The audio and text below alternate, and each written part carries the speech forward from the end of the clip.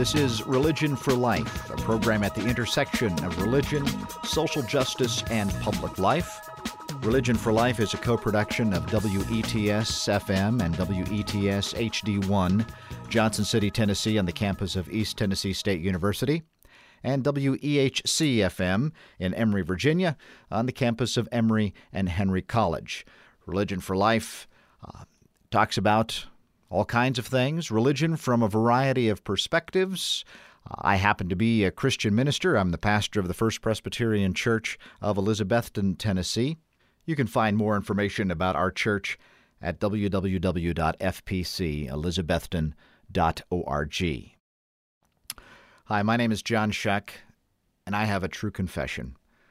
When I was a kid, about 10 years old, I remember sitting at home on the farm in Whitehall, Montana, waiting for my parents to return. I was all alone.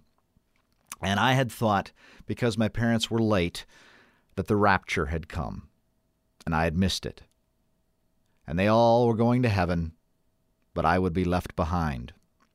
And I remember it's kind of lonely out there on the farm, not a whole lot of people around, and I looked out, and there was my neighbor in his tractor in the field. But that didn't give me too much comfort because, well, he was pretty much a sinner and he'd probably left behind too. And so that was my belief growing up, that this world was bad and it was going to be wiped out pretty soon. Tuesday, maybe next Thursday, at any time, you never know, a thief in the night, and a new kingdom would come in, and the rapture would happen. All true believers would go, and there are various stories about that, but it was always ever present that this idea that this world was in bad shape and it was going to be overthrown very soon.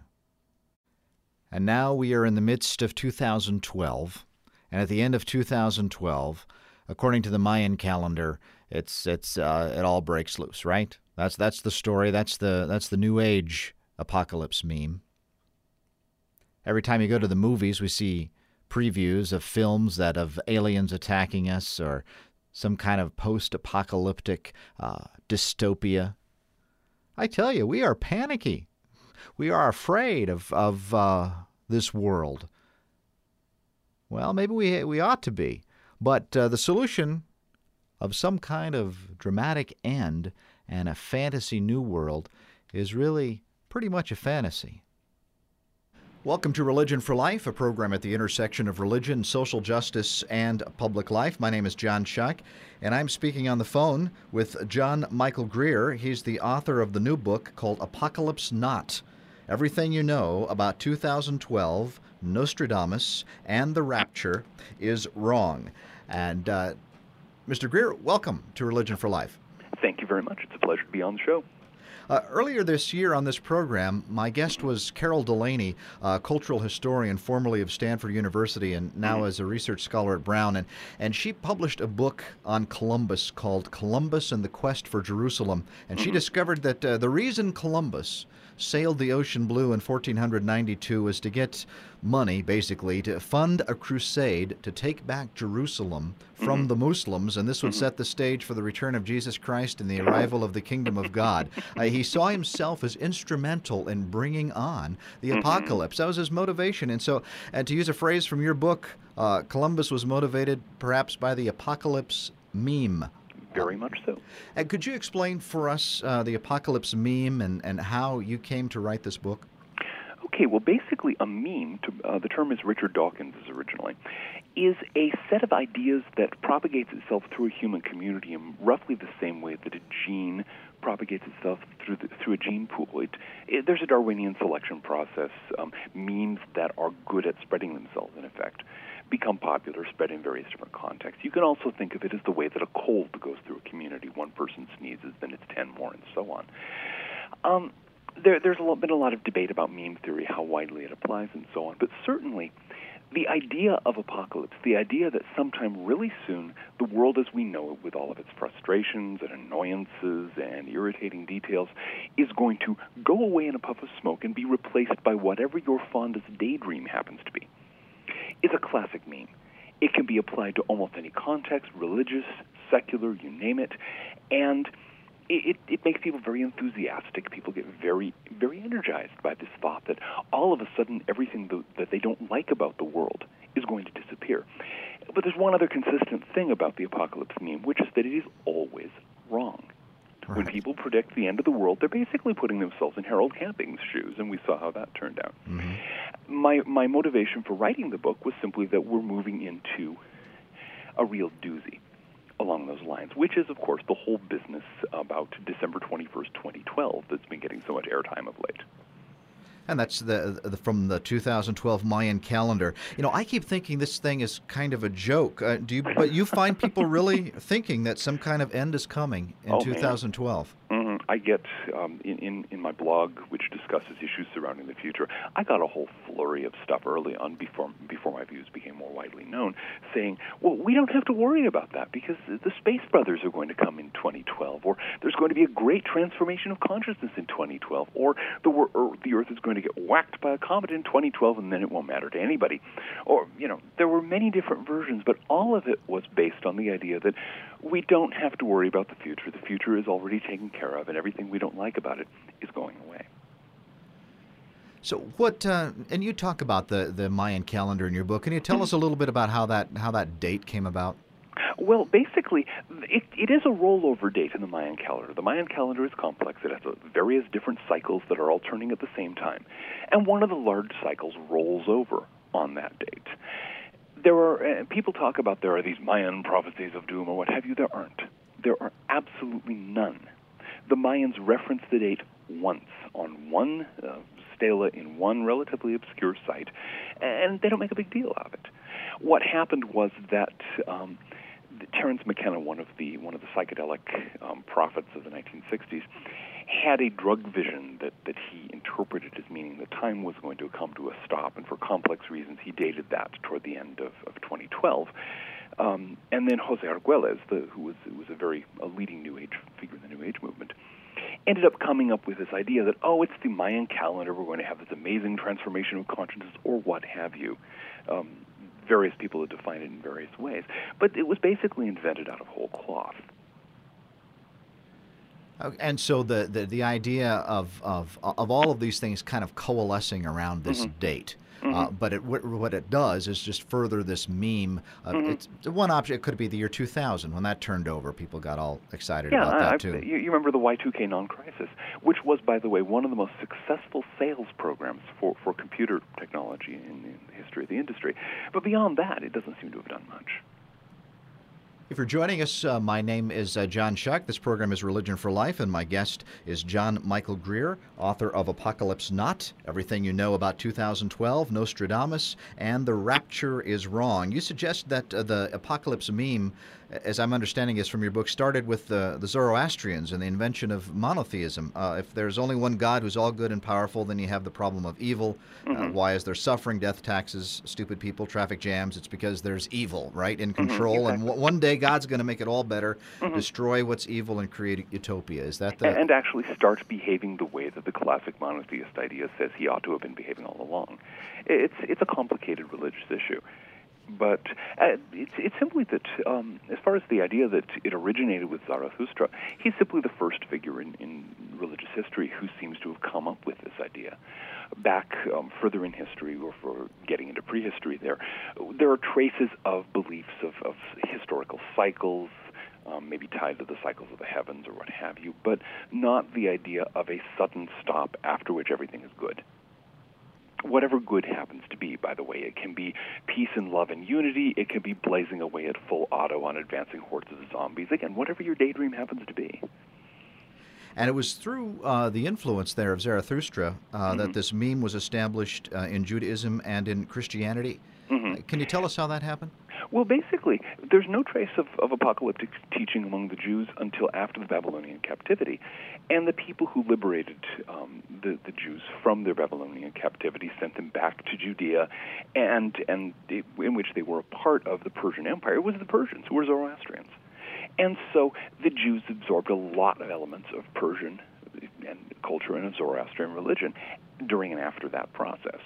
It's at that point we start getting the idea of a Messiah. It's at that point we start getting the idea of this vast apocalyptic thing. History redefined as a conflict between powers of good and powers of evil.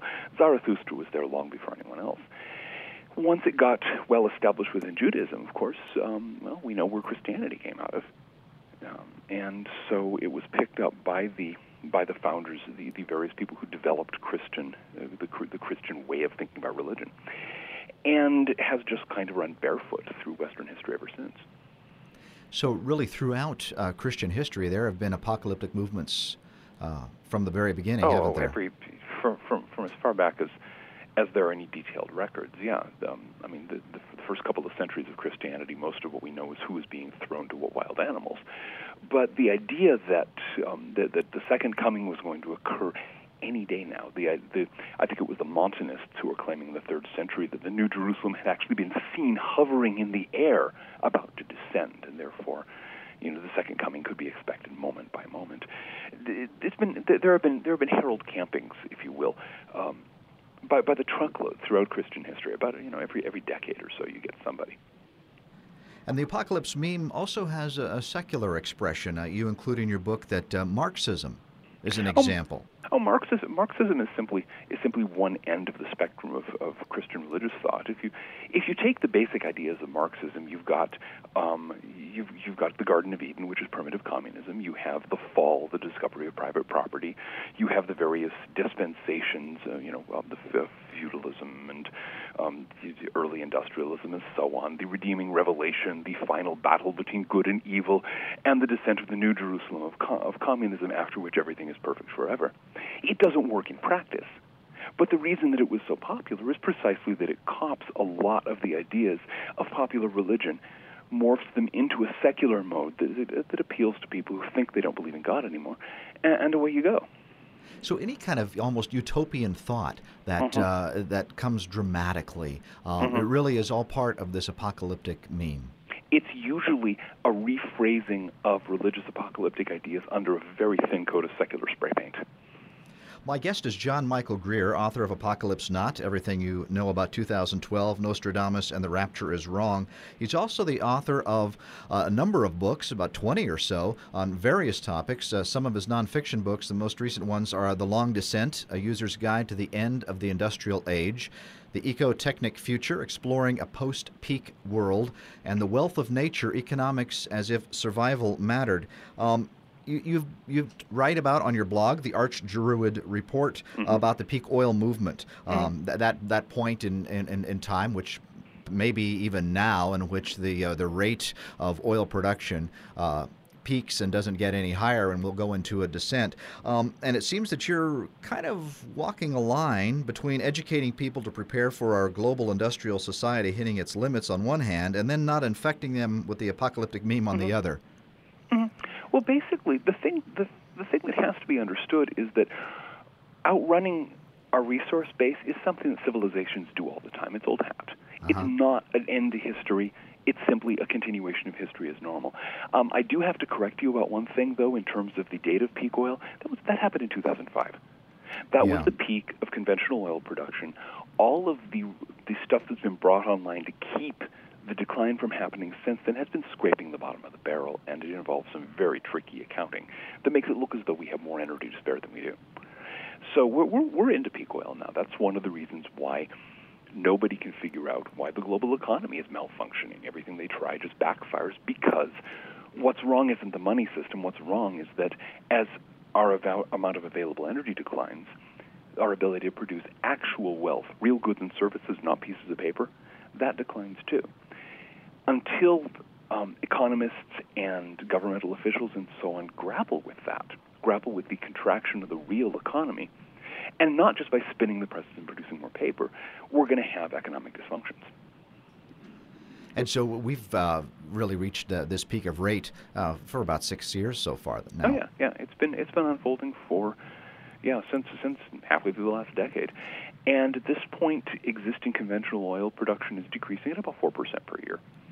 And so it's becoming an increasingly a challenge to fill in the gaps with stuff scraped from the bottom of the barrel, as I described.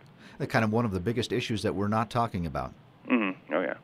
And so on the other hand, and in fact, in Long Descent, I want to go back to Apocalypse Not, but I want to take a detour for this other book, The Long Descent, because there you talk about two mythologies that kind of define our human understanding. One is the apocalypse, that everything's going to end and we got to go out and, get our guns and go to Montana. And then on the other end is, well, no, we're headed toward a Jetsons future, that we'll just find another magic source and move on. The mythology of progress, which is actually another version, a stripped-down version of the apocalypse meme. It's just there isn't the sudden explosion into blessedness. We just have to hang on there. If we keep on going the way we're going, we have this glorious future out there metastasizing across the galaxy in some Star Trek future. It's all the same thing, the idea that history doesn't apply to us. But the myth of progress it's the established religion of our society. I mean, everybody, practically everybody, except for people in a small number of religious contexts and a few other skeptics kind of out on the fringes. Everybody believes that newer ideas are better than older ideas. Newer technologies are better than older technologies just because they're newer. Everything progresses, everything gets better over time. It's a religious belief. And we place in that religion, we meaning here Americans and other people in the industrial, we place in that religion of progress the same kinds of hopes, the same kind of fantasies, the same kind of emotional energy that people 500 or 1,000 years ago placed in, say, Christianity. And it is our hope of salvation. Yeah, and the big heresy to that is to suggest, well, wait a second, that may not be the case. Trying to tell that to a believer in progress is like trying to convince a medieval peasant that heaven with God and the angels and saints and all isn't there anymore. You get a brick wall of absolute denial. No. The glorious heaven of progress must be waiting for us if we just find some new energy source, or quote, I'm sure they'll come up with something, unquote. I think that's the current equivalent of a Hail Mary. Well, that's what I hear a lot too. And now we have in popular culture fundamentalist Christianity. We have the Mayans with the New Age folks, I guess, and then the fundamentalist Christianity has the rapture, which is an invention in the 19th century. But a significant percentage of Americans, in fact, think that Jesus Christ will return in their own lifetimes. That number's high. It's like 40% or perhaps. It's very high. It's a marker of the degree of panic in our culture, the fact that people are aware that that something is very wrong. Things have gone wrong. The things that we think should fix the world are not fixing the world. They're actually making things worse. And so this craving for an end to history, this craving for a way out of the results of dealing with the results of our own actions is very powerful. The thing that worries me is that the rapture thing is basically a lightly disguised fantasy of mass suicide. Yes. I mean, if you hear somebody say, "Grandma's gone to heaven to be with Jesus," most people know what that means. I'm kind of thinking about why people are susceptible to apocalypticism, and the explanations are economic struggle and oppression are offered, and those might be, it seems to me that those aren't really the reasons, but they may exacerbate the reason. I wonder if it comes down to people just being dissatisfied with their own mortality. I mean, if the party's going on without me, I don't want that to happen. I'm going to end the party. We want to end the party. Yeah, it's I think that's a very likely part of it.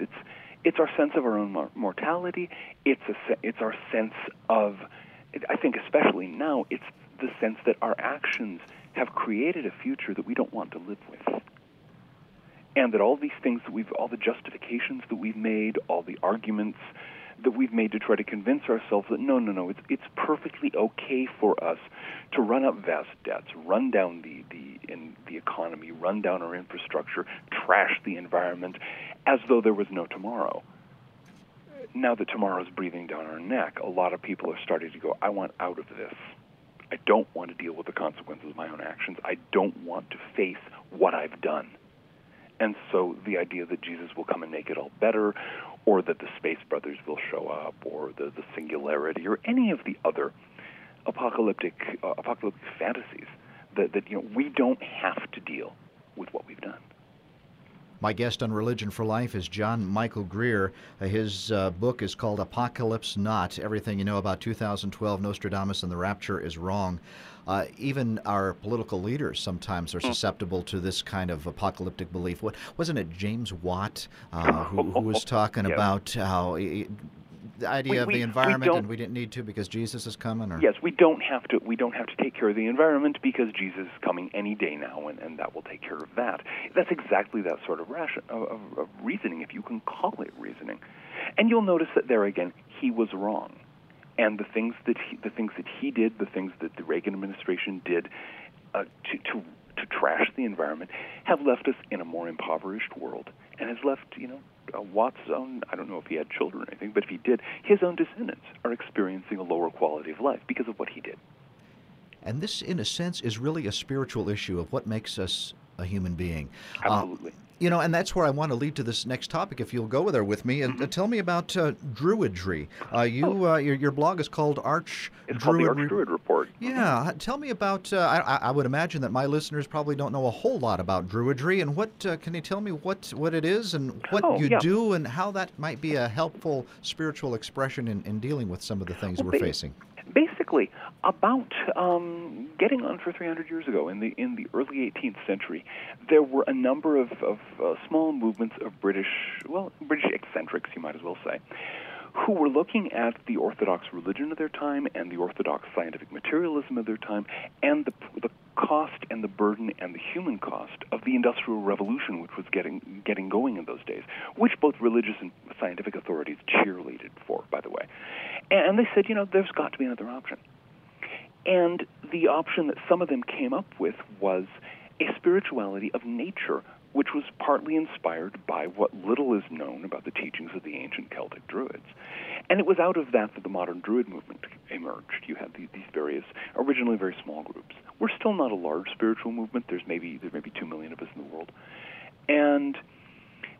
But it's nature spirituality. It's based on the recognition that if we live and move and have our being in anything, nature's as good a description of it as anything else.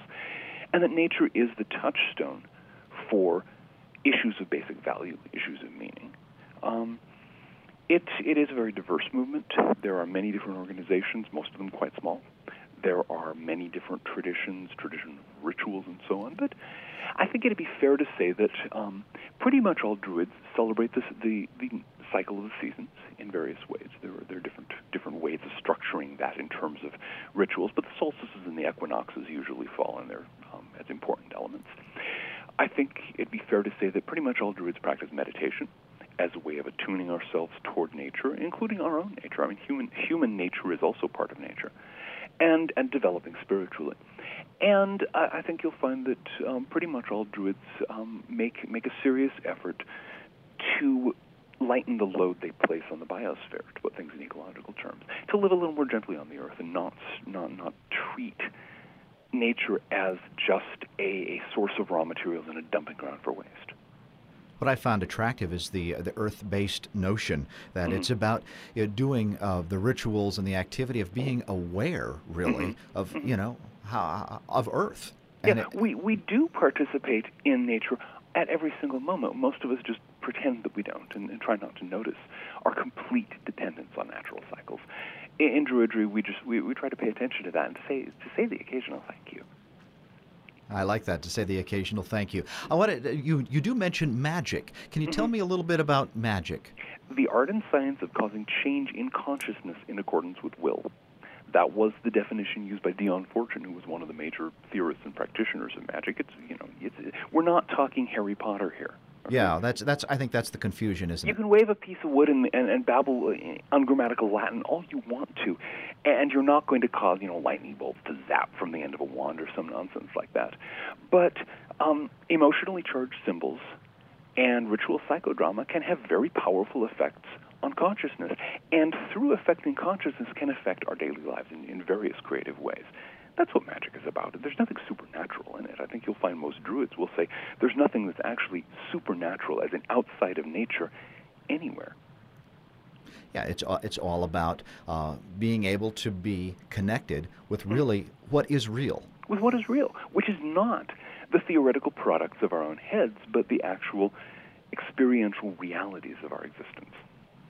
I quoted from your book in a recent sermon, and you wrote, there's at least a chance that the upcoming failure of the 2012 prophecy might encourage people to take a hard and skeptical look at the apocalypse meme itself, to recognize that longing for the annihilation of most of humanity has no place in an authentic spirituality, and accept that our happiness as human beings depends on how we choose to live our lives here and now in this beautiful world on which we each dance for so brief and precious a time. I like that quote and that sentiment very much. Thank you. My guest is John Michael Greer. He's the author of Apocalypse Not, Everything You Know About 2012 Nostradamus and the Rapture is Wrong. Do you think reason is going to help? Well, it depends. That's a choice that each of us has to make individually. It's not something that can be done en masse. And it purely depends on what each of us chooses to do. Do we choose to respond to the world in a reasoned and compassionate manner, or do we go chasing after self-destructive daydreams? Up to you. There you go. John Michael Greer, my guest, thank you for being with me on Religion for Life. Do check out his website, the Archdruid Report, and his books, and including his latest, Apocalypse Not. You've been listening to Religion for Life, a program at the intersection of religion, social justice, and public life. My name is John Shuck. I'm the minister of the First Presbyterian Church of Elizabethton, Tennessee. You can find more information about our congregation at fpcelizabethton.org, and come and visit us before the world ends, okay? Religion for Life is a co-production of WETS on the campus of East Tennessee State University in Johnson City, Tennessee, and WEHC on the campus of Emory and Henry College in Emory, Virginia. You can find more information about upcoming programs on Religion for Life at religionforlife.me. We're on Facebook, Twitter, and iTunes. Be well.